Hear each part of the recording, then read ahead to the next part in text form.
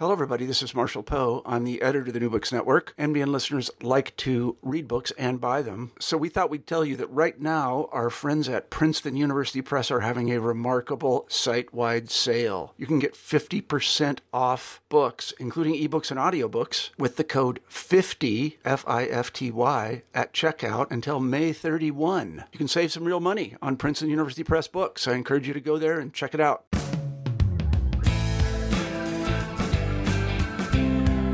This is New Books in National Security, a channel on the New Books Network. I'm Beth Windisch. I'm joined by Howard Kunreuther, who co-edited the new book, The Future of Risk Management, along with Robert Meyer and Erwan Michel Kerjan. Howard Kunreuther is the James G. Dinan Professor Emeritus of Operations, Information, and Decisions at the Wharton School, and co-director of the Wharton Risk Management and Decision Processes Center. He has a long-standing interest in ways that society can better manage low-probability, high-consequence events related to technological and natural hazards. Professor Kunreuther is a Fellow of the American Association for the Advancement of Science and a Distinguished Fellow of the Society for Risk Analysis. Howard, welcome back. I'm glad to have you on the podcast for a second time. I'm happy to be here, Beth, and looking forward to our discussion. Before we dive into the book, can you tell us a little bit about the Risk Center at Wharton and what it does? Oh, absolutely.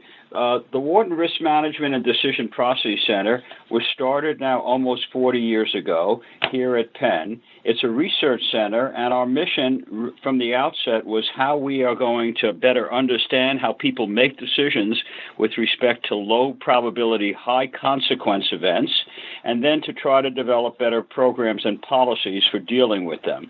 And that mission has been pretty consistent over the years. The topics that we've actually focused on have changed. Just to give you an idea of that, we started the Risk Center by looking at why people did not wear seatbelts, which was certainly true about 40 years ago when only about 10 or 12% of the population or drivers or passengers wore them. Now, of course, most everyone does.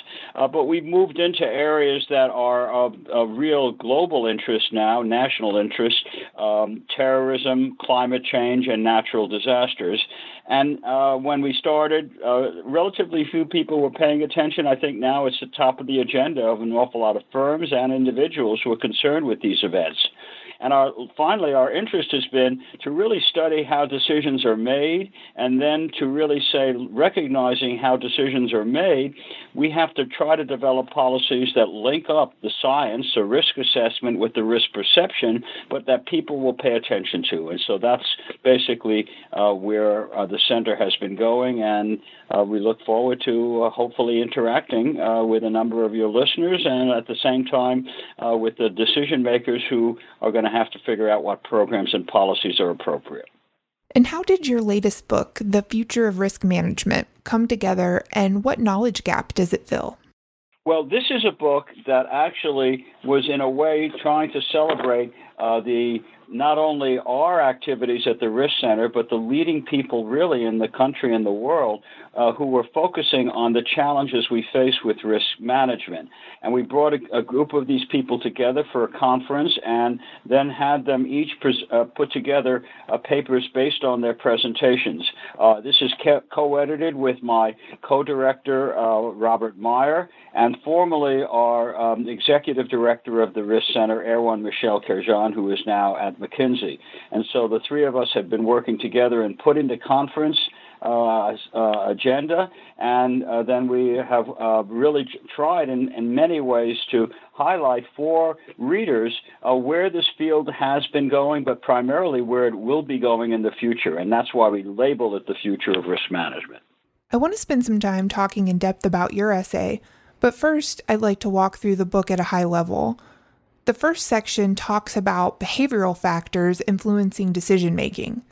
What were some key themes that came out of these essays?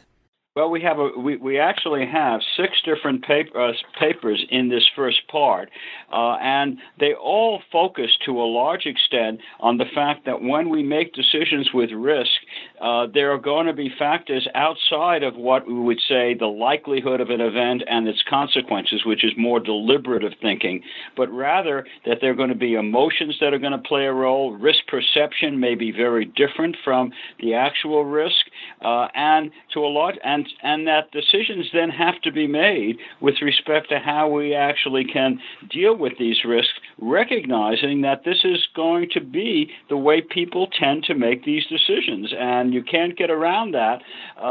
There are going to be biases and decision rules that may not fit into what one would call rational thinking, but it's the way we all think, myself included, in making a lot of decisions, and we generally do a very good job of them. But when it comes to risk management for the kinds of hazards that we talk about in this book, the low probability ones, we don't do a very good job. And so part one says, let's begin to understand where behavior plays, what people are actually doing when they make these decisions. Next, the book discusses improving risk assessment. What lessons came out of this examination of assessment of low probability events? Right. Well, I think the main theme of all the papers in risk assessment is that there is a science that we should understand. What do we know and don't know about these risks? And we have people who have been focusing on that, including catastrophe modelers, Robert Muir Wood, who is the research director for Risk Management Solutions. The catastrophe model showed how models played a role, but then there was really a set of questions related to the near misses that occur and systemic industry risk that plays a role, and also economic resilience. How do we really deal with resilience in such a way that we understand the science? And we had 4 real experts who played a role with respect to that. And these first 2 areas tie together as you move into a discussion of risk communication strategies. How can we improve communication of risk information?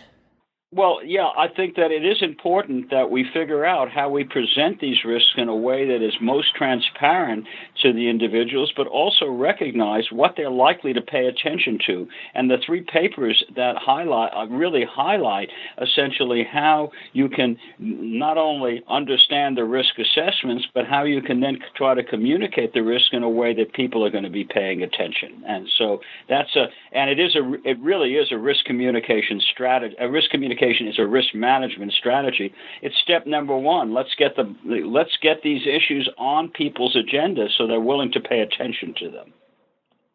I want to transition to the section of the book focusing on the role of risk mitigation, risk sharing, and insurance. Why is insurance important to understand in the context of national security?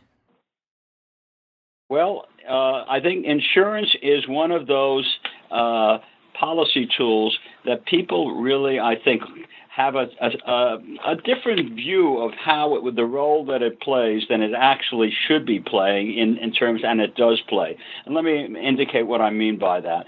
When people buy insurance, they often are going to be purchasing it really when they either are required, and they are required in many cases, like buying automobile insurance or homeowners insurance, or only after they have a disaster. And then at that point they say, gee, I wish I had an insurance policy, and then they buy it, not necessarily recognizing that it can play a really important role in before the disaster for them to think about how it would help them if they do have a disaster. But the general feeling is, well, it's not going to happen to me. I don't need to think about that. And so it's a real challenge to let people know that insurance is a protective mechanism, but it isn't an investment. And that's what people tend to focus on. They say, well, that premium is going to be costly. I'm not sure I'm going to need it. And then they buy it after a disaster, but a few years later, if they haven't had a loss, they actually cancel their policy if it's a voluntary policy because they feel, gee, I've wasted my premiums. And one of the hardest messages to get across to people is that you should celebrate not having a loss because really you're in better shape than if you had one, and continue to buy insurance in case you have one. And that's a real challenge, that the best return on an insurance policy is no return. So that's insurance. Mitigation is actually investing in loss protection measures to reduce the chances of a loss. costs, and it can be tied directly to insurance, which is what we discuss in part 4 of the book, and also to the role of government risk regulations like a well-enforced building code will help you to mitigate. And so those last 2 sections of the book, of which I think we may be talking about the chapter that I wrote in the section on insurance and mitigation, but those last 2 sections are really designed to think that there's a whole set of risk management strategies that you want to follow, policies, and they include insurance and risk management, but they also include regulations. So I think it's in that spirit that we deal with it. And the one point that I would make in terms of linking insurance and mitigation, if you have insurance premiums that are really reflecting the risk of a disaster and its consequences, the likelihood and consequences, which is what an insurance premium should do, then if a person mitigates and makes their house safer, they're in really good shape from the vantage point of getting a lower insurance premium, because the claims the company is going to have to pay out will be reduced by virtue of the fact they protected themselves. And so you kind of would like to link these two together so people know what their risk is by having a risk-based premium, and at the same time that you have a mitigation measure to reduce that risk. Your essay is called The Role of Insurance in Risk Management for National Security, Back to the Future. I want to take advantage of your expertise to explore this topic a little more, and in particular, you mentioned the National Flood Insurance Program. I'd like to read a brief passage from a recent Congressional Research Service report on this to provide some context to my question. The CRS report says, as of October 2019, the NFIP had more than 5 million flood insurance policies providing over $1.3 trillion in coverage. The program collects about $4 billion in annual premium revenue and fees. And nationally, as of October 2019, over 22,000 communities in 56 states and jurisdictions participated in the NFIP. According to FEMA, the program saves the nation an estimated $1.87 billion annually in flood losses avoided because of the NFIP's building and floodplain management regulations. In short, this is a big program. What is your take on the NFIP, and how did this program come into being? Well, I appreciate your question, Beth, because the National Flood Insurance Program is not only a big program, it's actually an old program, started in 1968, so we're talking here about over 50 years now. And it started because private insurers were not marketing flood insurance.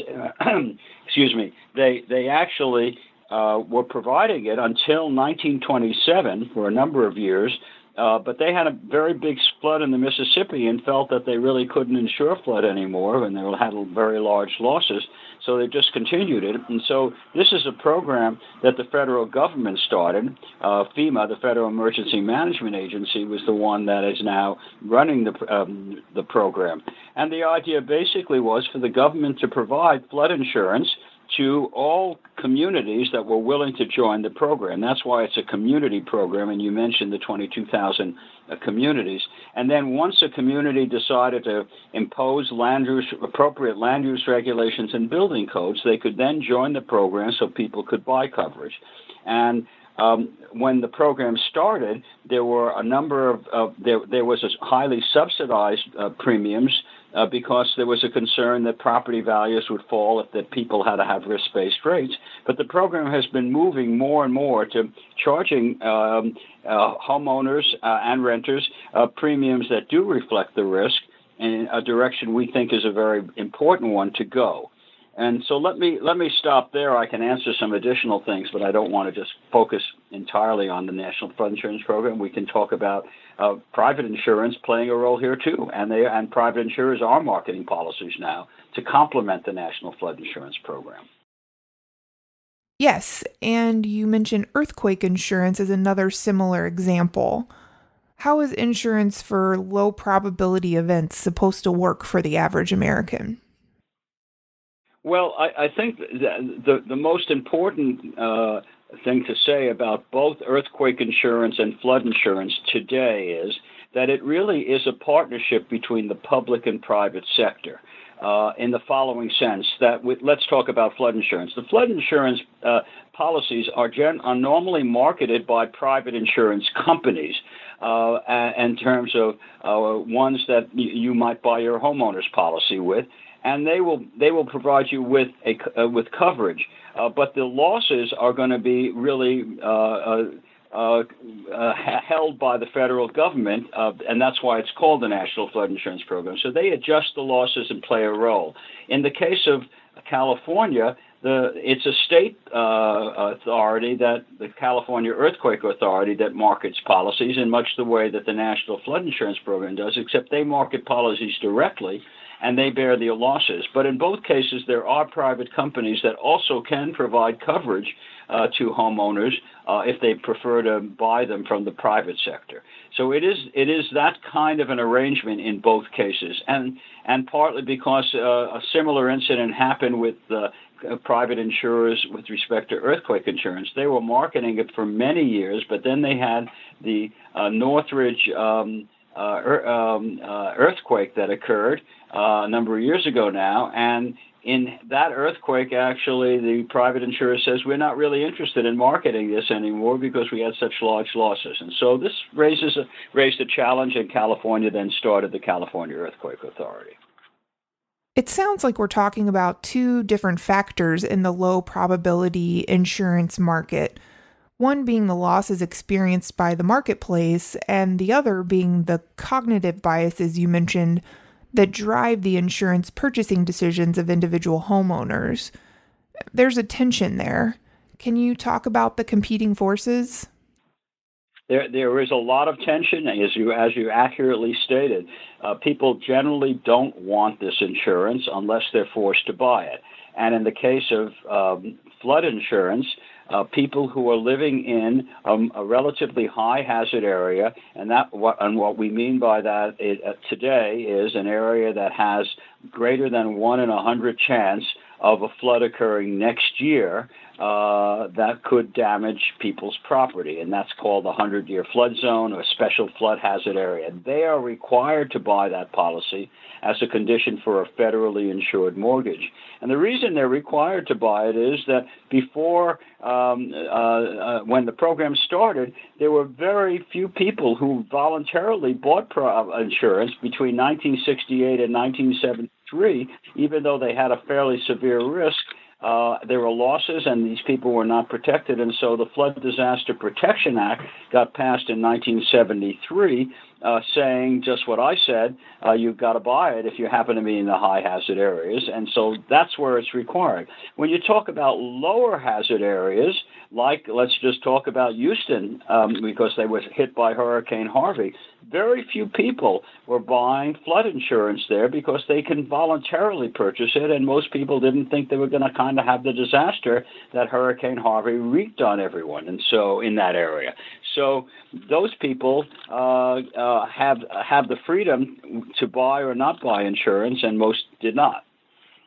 How are individuals and the marketplace responding to the changes we're seeing in the environment in terms of the increase in extreme weather events? Well, this is a great question, Beth, because in a sense, if we think about climate change, which I think people are now thinking about, and our Wharton Risk Center is clearly thinking about that, as most of the colleagues that I have actually been working with, we really are dealing with the fact that there is now sea level rise, so you're going to have a lot of areas that are likely to be flooded where they might not have been flooded before, and you have more intense hurricanes, and so you'll have storm surge and other things that are going to create problems. And in general, I think people are concerned about that, but there hasn't been a lot of action taken to date in terms of trying to deal with that problem. And so I think that in a way, what we're really talking about here is how are we going to not only reduce the likelihood that climate change is going to cause these problems, and that has to do with the way that, to reduce greenhouse gas emissions, but we're also talking about mitigation or adaptation, mitigation in the natural hazard sense, but making communities safer against this, and how can insurance play a role in that? And insurance can play a role by actually letting people know what the premium is not only today, but what it would likely be over the next 20 or 30 years, just given what you've mentioned, the fact that things are getting a bit worse when it comes to flood-related hazards. And this is a good segue back to the subtitle of your chapter, Back to the Future.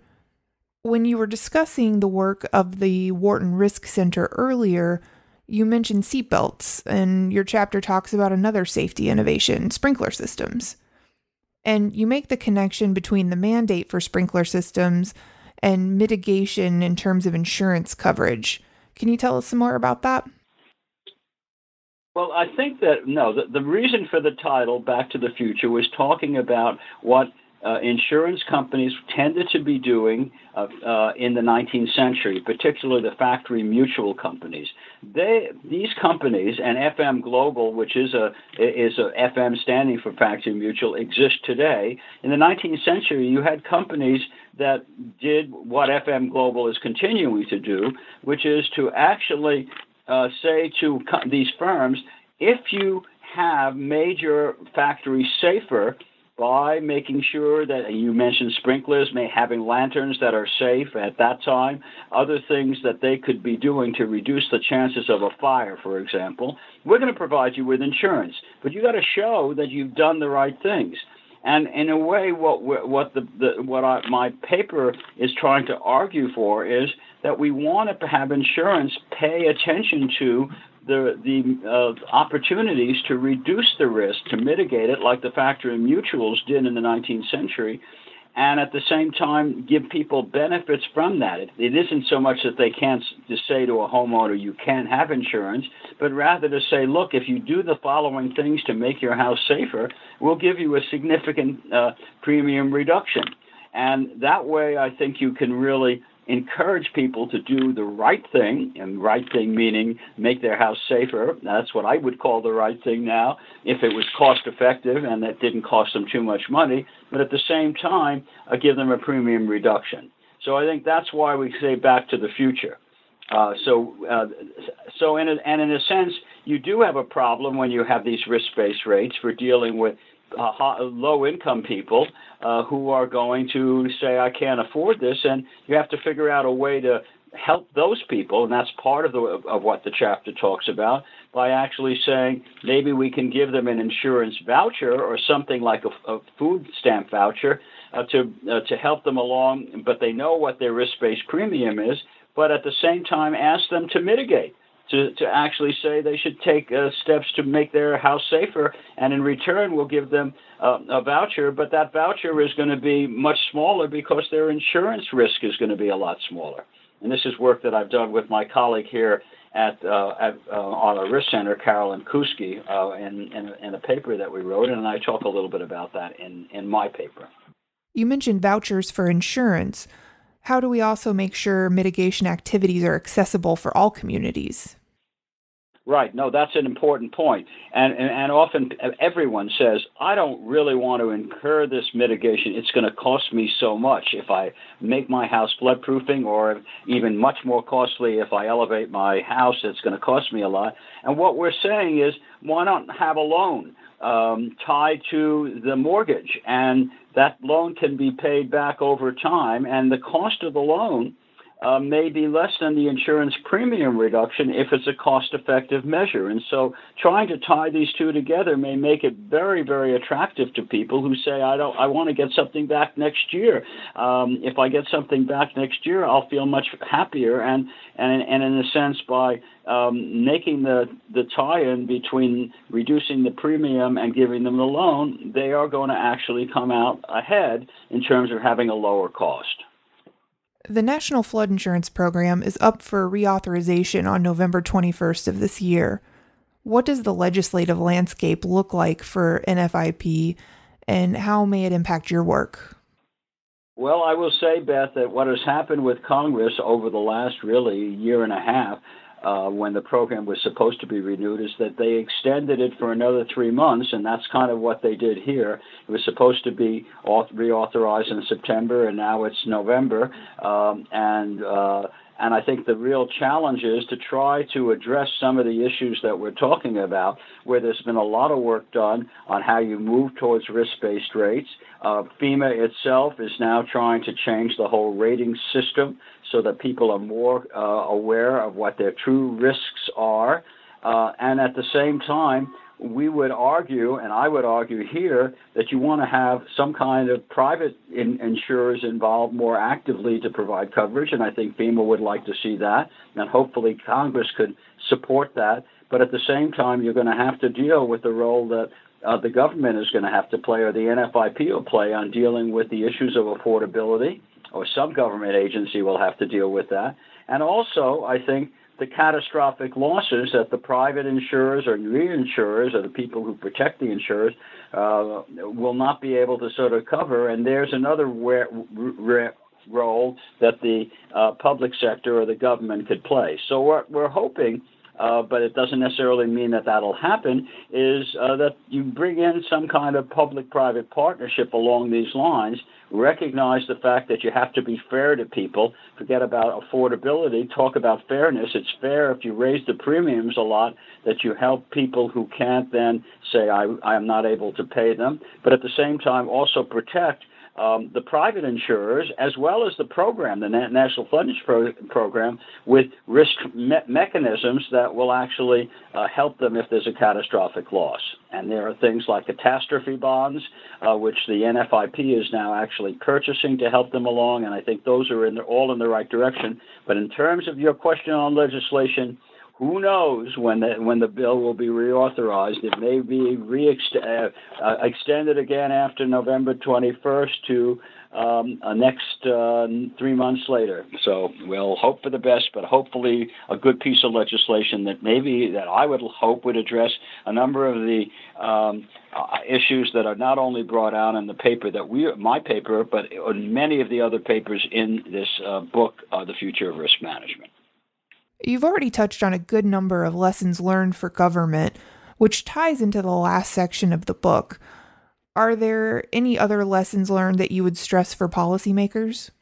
Absolutely. I would say the following, and these 3 papers that are in that last section by really key individuals are all ones that are talking about the tremendous importance of public-private partnerships, and regulation is critical. Requiring insurance, as we do in not only in high-risk areas, but maybe other areas as well, like we do for homeowners insurance from the banking side, a requirement. Building codes that are well enforced.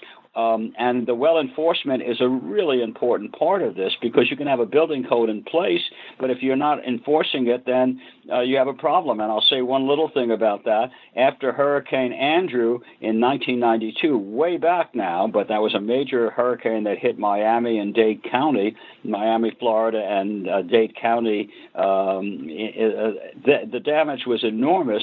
1/3 of that damage could have been reduced if the building codes in Florida had been enforced. But what's interesting about that, and that's the positive side, is the state really took that as a lesson, and they have now much better, not only stronger building codes, but more well-enforced ones, and they are probably the best building codes in the country today. But it took Hurricane Andrew, and it often takes a disaster, but in this case it took Hurricane Andrew to get them to deal with that. And the last point I would make, to tie it back to flood insurance, and the National Flood Insurance Program, as I indicated at the beginning, it is a community program, and so the communities are an important component to that with regulations, and they have a community rating system that brings the community directly into a regulatory environment in the following sense, that the National Flood Insurance Program will reduce your premiums for the entire community if the community take certain steps to make their community safer against floods, including having buyouts and moving people homes out of a particular area. That helps enormously, and you can get a premium reduction up to 40% if the community does all the things that would make it a much safer community.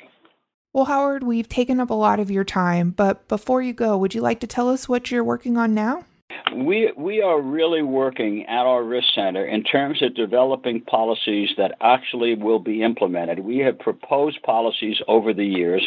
My colleague, who I mentioned, Carolyn Kuski, has been a leading person in thinking about a policy incubator, and we've been working with a number of different companies on the idea of getting these policies implemented. But most important, we're now trying to do in this regard to do field experiments on how we can get people to buy insurance, and working with one of the leading companies that is dealing with this, Amwins, and the flood insurance agency that has been marketing private flood insurance, to actually put together strategies for getting people to pay attention. And I'll give you just two very simple examples, and that'll give you an idea, your readers an idea what we mean. If you tell people that there's a 1 in 100 chance of a flood occurring next year, there's a tendency not to pay attention.